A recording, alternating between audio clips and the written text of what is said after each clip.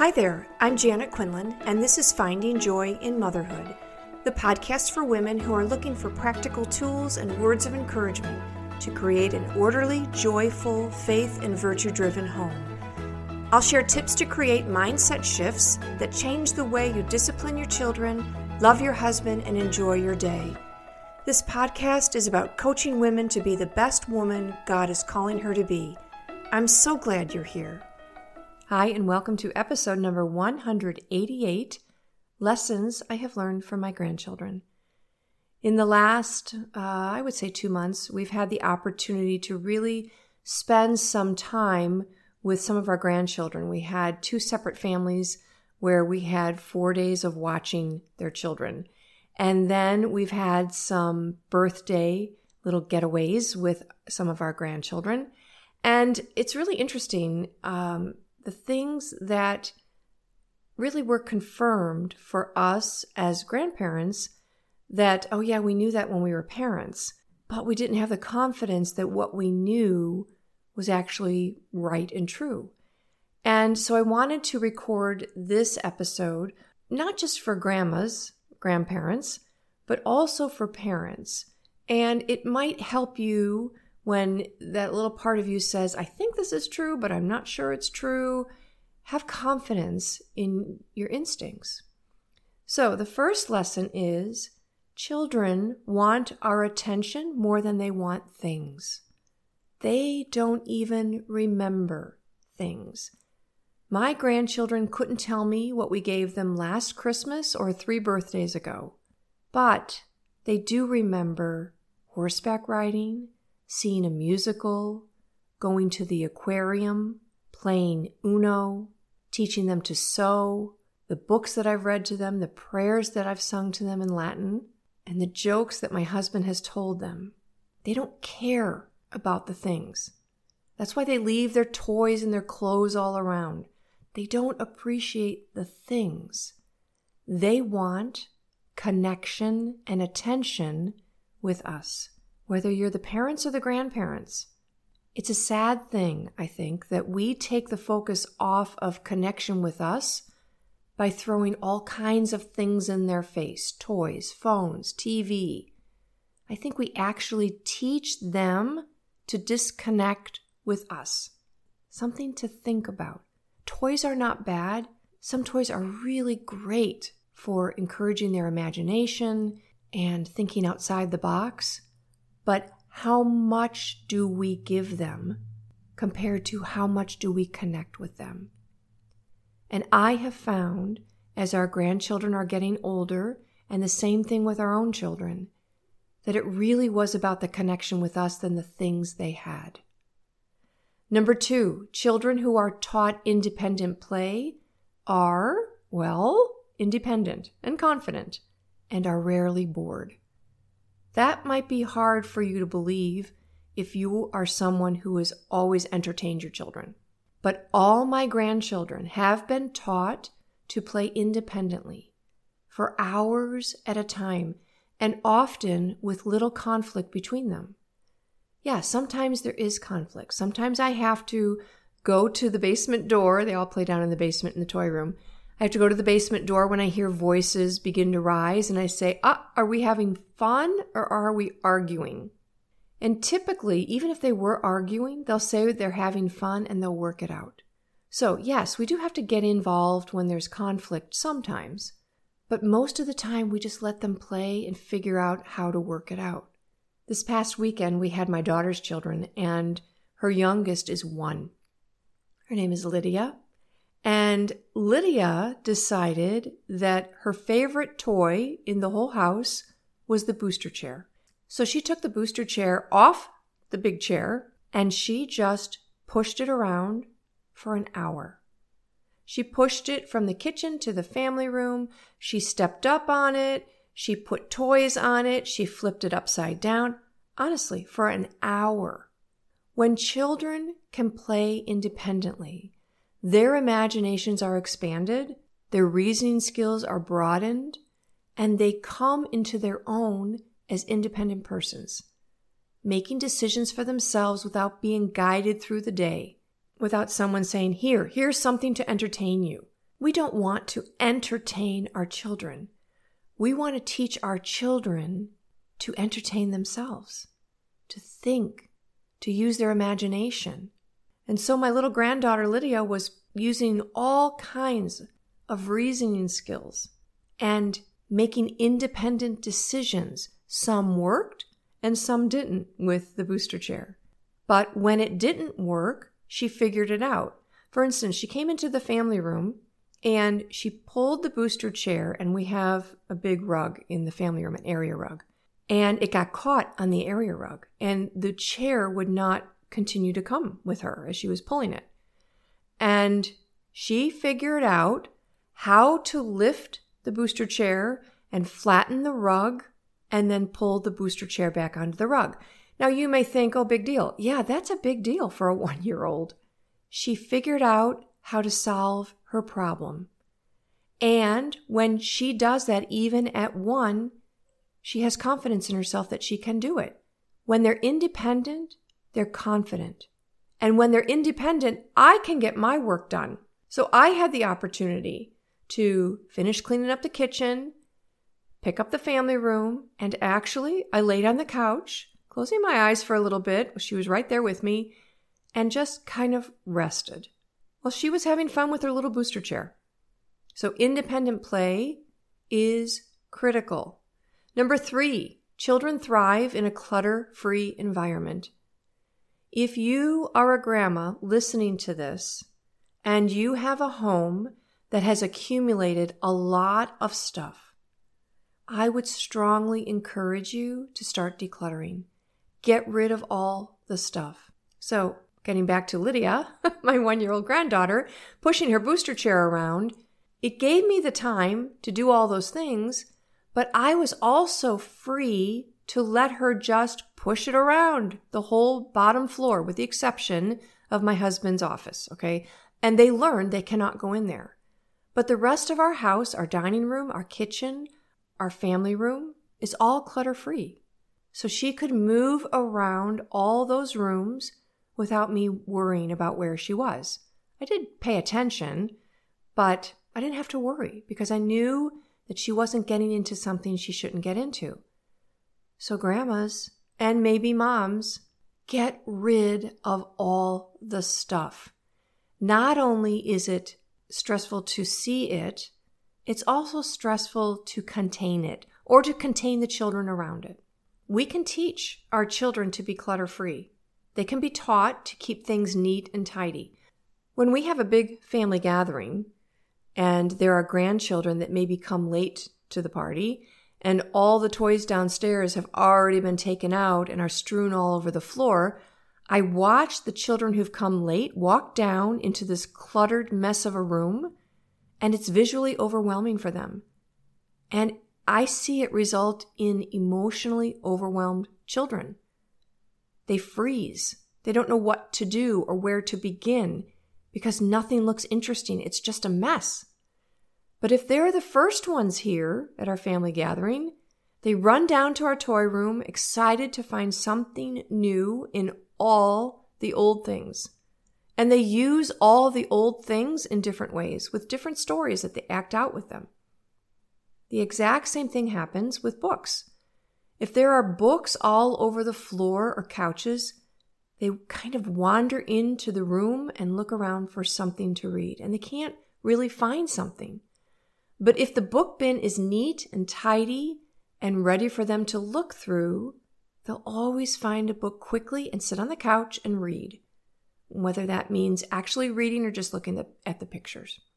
So keep your home clutter-free. If you could make one resolution from this podcast, this is the one I would say. Get rid of all the stuff in your home so that you don't have to constantly say, don't touch that, don't go near there. Number 4, children feel safe when they have schedules and routines. So like I said, my daughter's kids came last weekend, and my daughter has these amazing alarm clocks, which I've spoken about before, but they're so amazing. I wish I had them when my kids were little. But you set them so that they are red during sleep time and green when they can get up. Same for the naps. My daughter had set them for last weekend, and when we watched the kids, my husband unplugged one, and somehow, probably trying to fix it after he plugged it back in, he completely screwed up the program. So I thought, how hard could it be to reset it? Well, I watched a YouTube video for almost an hour and still could not figure out how to make it red and green. So anyway, the children are so used to time in bed and time to get up that they were completely fine with me saying, I'll let you know when it's time to get up, both in the morning and after nap and rest time. We had 0 arguments or 0 kids getting out of bed testing the limits. Their mom is consistent every day with quiet time, nap time, that there's never a discussion. And those children are happy and content with that routine. And also, whenever any of our grandchildren come, they know I have specific habits for them to practice in my house. Whether they practice it in their own homes, I don't really even know. But they know I have rules in my home. I don't have a lot, but I have what I need to have in order to keep the home running smoothly. So when all the grandchildren come, there's like 18 now that actually can walk. The 19th is still a baby. And number 20, by the way, is coming early next year. So anyway, when they all come, they take off their shoes as soon as they come in the home and they leave them neatly by the door. They know exactly where to leave them and they leave them there. They know to throw away their garbage after a meal and take their plate and cup over to the sink. And they do. They know to pick up all the toys before nap time or dinner time, placing the toys in the correct bins. Yes, I have certain bins. So that all of the trains are in one drawer and all the tracks are in another and all the baby toys are in another and all the action figures and the dinosaurs are in another. They know exactly where the toys go. And when I say time to clean up, they do it properly. And they know to wash down the spit and toothpaste in the sink because that's kind of something that disgusts me. So they know to do it. They know these habits for 2 reasons. 1, because their moms and dads have taught them habits and routines in their own home, and they've been consistent about it. And because I have been consistent in our home with our expectations. And they never, ever complain. They are always happy about doing the things I ask them to do because schedules and routines help them feel safe and orderly. Number 5, children don't do things on purpose just to annoy you. They're learning. Sometimes I think we think they're just doing this to annoy me. Like poor Lydia. She's the star of the show today. 1-year-old. And she constantly wanted to go climb into the fireplace. We have to figure out how to child-proof that fireplace. I would tell her no. I'd pick her up. I'd move her away. She'd go right back to it. So I had to remember, she's not doing this to annoy me. She's doing this because the fireplace is very interesting. And I have to teach her that she can't go there. And eventually she learned. Children depend on us to teach them to be kind, polite, generous, thoughtful with everyone, and to follow the rules. We need to remind them again and again and again because they're learning. And if you give up because you're tired of telling them, they will never learn and you will just become more exasperated. When you were young, someone told you over and over and over again to do something.